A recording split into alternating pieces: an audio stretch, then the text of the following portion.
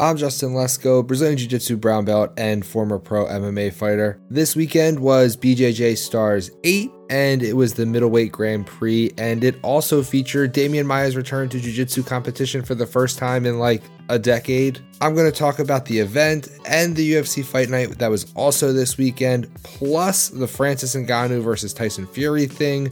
But first, if you watched the BJJ Stars event, you may have been just as annoyed as I was when not once, but 2 times, someone tapped because of an injury, but not because of a submission. It happened first in the match between Leonardo Lara and Wallison Oliveira, where Lara seemed injured, tapped due to the injury, got checked out, and then continues the match, and then went on to win. Taps, then later wins the match. I thought it was about to happen a second time in the match between Mika Galvão and Mauricio Oliveira. At least in the Mika Galvão match, they didn't keep going after the doctor checked it out and Mika was the winner. But once the timeout was called again, I started to get annoyed at what I thought was going to happen again. You may remember that something like this already happened previously when Leandro Lo was fighting Muhammad Ali at Worlds and Leandro's shoulder dislocated. The non-tap to get the injury looked at. This is the stupidest rule in jiu-jitsu. The idea that you can tap due to injury, but the match isn't over and you could still go on to win after having tapped. Isn't every non-choke submission a tap due to injury? Like if I get armbarred, can I tap and say, I'm injured and that's why I tapped, so have the doctor look at me and then the match should keep going? A tap for any reason in a jiu-jitsu match should mean the person who taps loses. Outside of that, we get into this weird gray area that makes no sense. Controversy aside, the Grand Prix was a lot of fun and Mika Galvão beat both Leandro Lo and the aforementioned injury win over Oliveira to set up his finals match against Lucas Hulk Barbosa, where Mika Galvão hit a late bow and arrow choke to win the match and the tournament. It was a very impressive performance from an 18-year-old. He's 18 years old, and he's beating world champions at the top of the sport. Unreal. The BJJ Stars event also featured the match that I was most looking forward to, Damian Maia versus Alex Cowboy Oliveira in a no-gi match, and it took Damian Maia about 2.5 minutes to tap Oliveira with a triangle. Fortunately for you, I just put out a Damian Maia highlight video, which can be found on YouTube via the link in the description below. You can also find the video version of every episode of this show on YouTube, plus things that don't really work audio only, like technique breakdowns and match highlights, so it's worth giving the YouTube page a look and subscribing. Moving right along. I really want to see more of Damian Maia competing in jiu-jitsu matches. I'd love to see guys like him who are at the end or near the end of their MMA careers return to jiu-jitsu competition. I also like seeing guys who are still fighting compete, like when Phil Rowe did that exhibition match against Gordon Ryan. I think those matches are a lot of fun and they help bring in a new audience. There are people who like MMA but don't watch pure grappling matches, but they will tune in if Damian Maia or the Diaz brothers or Khabib or BJ Penn would compete. Those guys should have matches for their sake, but also for the sake of the sport, and obviously mostly just because I want to see them.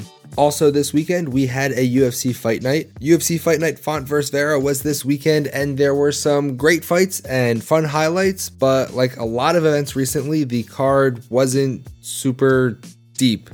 Now, I know what you're saying. Stop complaining about free fights, and you're right. I love fights. I'd rather have fights on to watch than no fights to watch. But that being said, UFC Vegas 53 was headlined by Rob Font versus Marlon Chito Vera, and outside of the main event, there wasn't another ranked fighter on the card. I have previously discussed how the UFC rankings don't matter, and they are handled really stupidly, and I stand by that assessment. But having only 2 fighters on an entire card be ranked in the top 15 is pretty weak. It makes it seem like these fights don't have much importance in their division.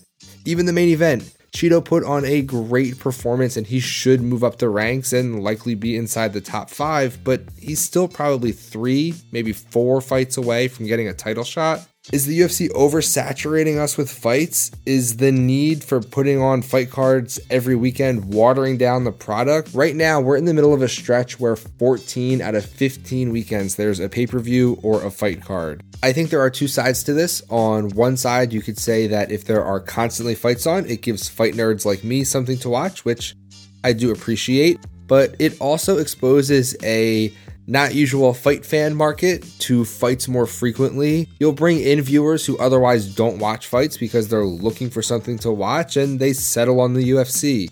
I'm sure it happens, and I'm sure they bring in new fans. The other side of that argument is that if you're constantly putting on fights, that means the cards get watered down, and who is going to watch fights 14 out of 15 weeks? I mean, me, I will, and crazy fans will too, but people in the area between non-fan and crazy fan will probably save their viewing time for bigger events, and they'll skip on these fight night cards. I am not a fight promoter. Trying to put on cards all the time and doing matchmaking seems like a nightmare. I'm glad that all of these cards mean there's more opportunity for fighters to compete and therefore get paid. And what is crazy is that it always seems like the bad cards or the weak cards always turn out to be amazing with incredible fights, which is a big part of the reason why I watch everything I can, because you just can never tell just by who's on the card how good or bad the fights will be. But maybe, UFC, don't make me feel guilty if I can't watch a card because it's been on for 2 straight months with an event every single weekend. Sometimes you can't just watch a card. Sometimes you have other things in your life. It is weird though.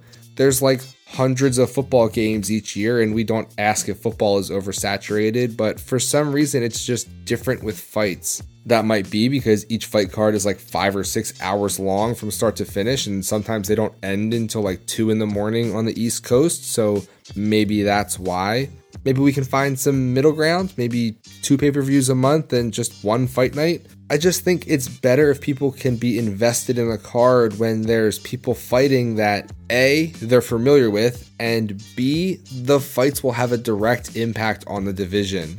While we're talking about the UFC, the likelihood of a mega fight between Tyson Fury and Francis Ngannou has gone from no chance that ever happens to I think this could actually happen now. And in case you missed it, when Tyson Fury beat Dillian Whyte recently, Francis Ngannou was not only ringside, but ended up in the ring after the fight with Tyson Fury. But at this point, Francis Ngannou shouldn't just want a fight against Tyson Fury, he needs a fight against Tyson Fury. Francis Ngannou absolutely needs Tyson Fury.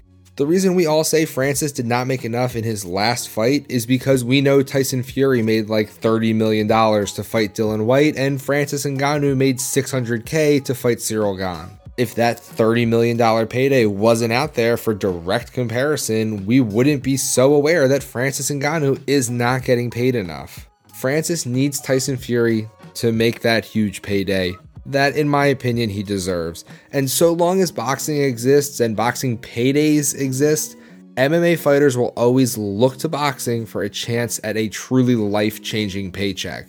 If you're fighting and you want to make money and you want to set yourself up for the rest of your life, the goal has to have shifted from being a UFC champion to being big enough of a name that you can get recognition in the world of boxing and a cross-sport matchup. You need a fight against someone who is going to pay you a huge payday. Kamaru Usman just learned the hard way that Canelo Alvarez isn't at all interested in fighting him, even though Usman was trying to get that fight. And Usman is considered by many the pound-for-pound best fighter in the world right now. And yes, Usman can say it's because he wants the challenge and to prove that he can hang with the best boxer in the world. He can't. But he can say that all he wants. He wants the money. The money is the whole reason that he would want that fight.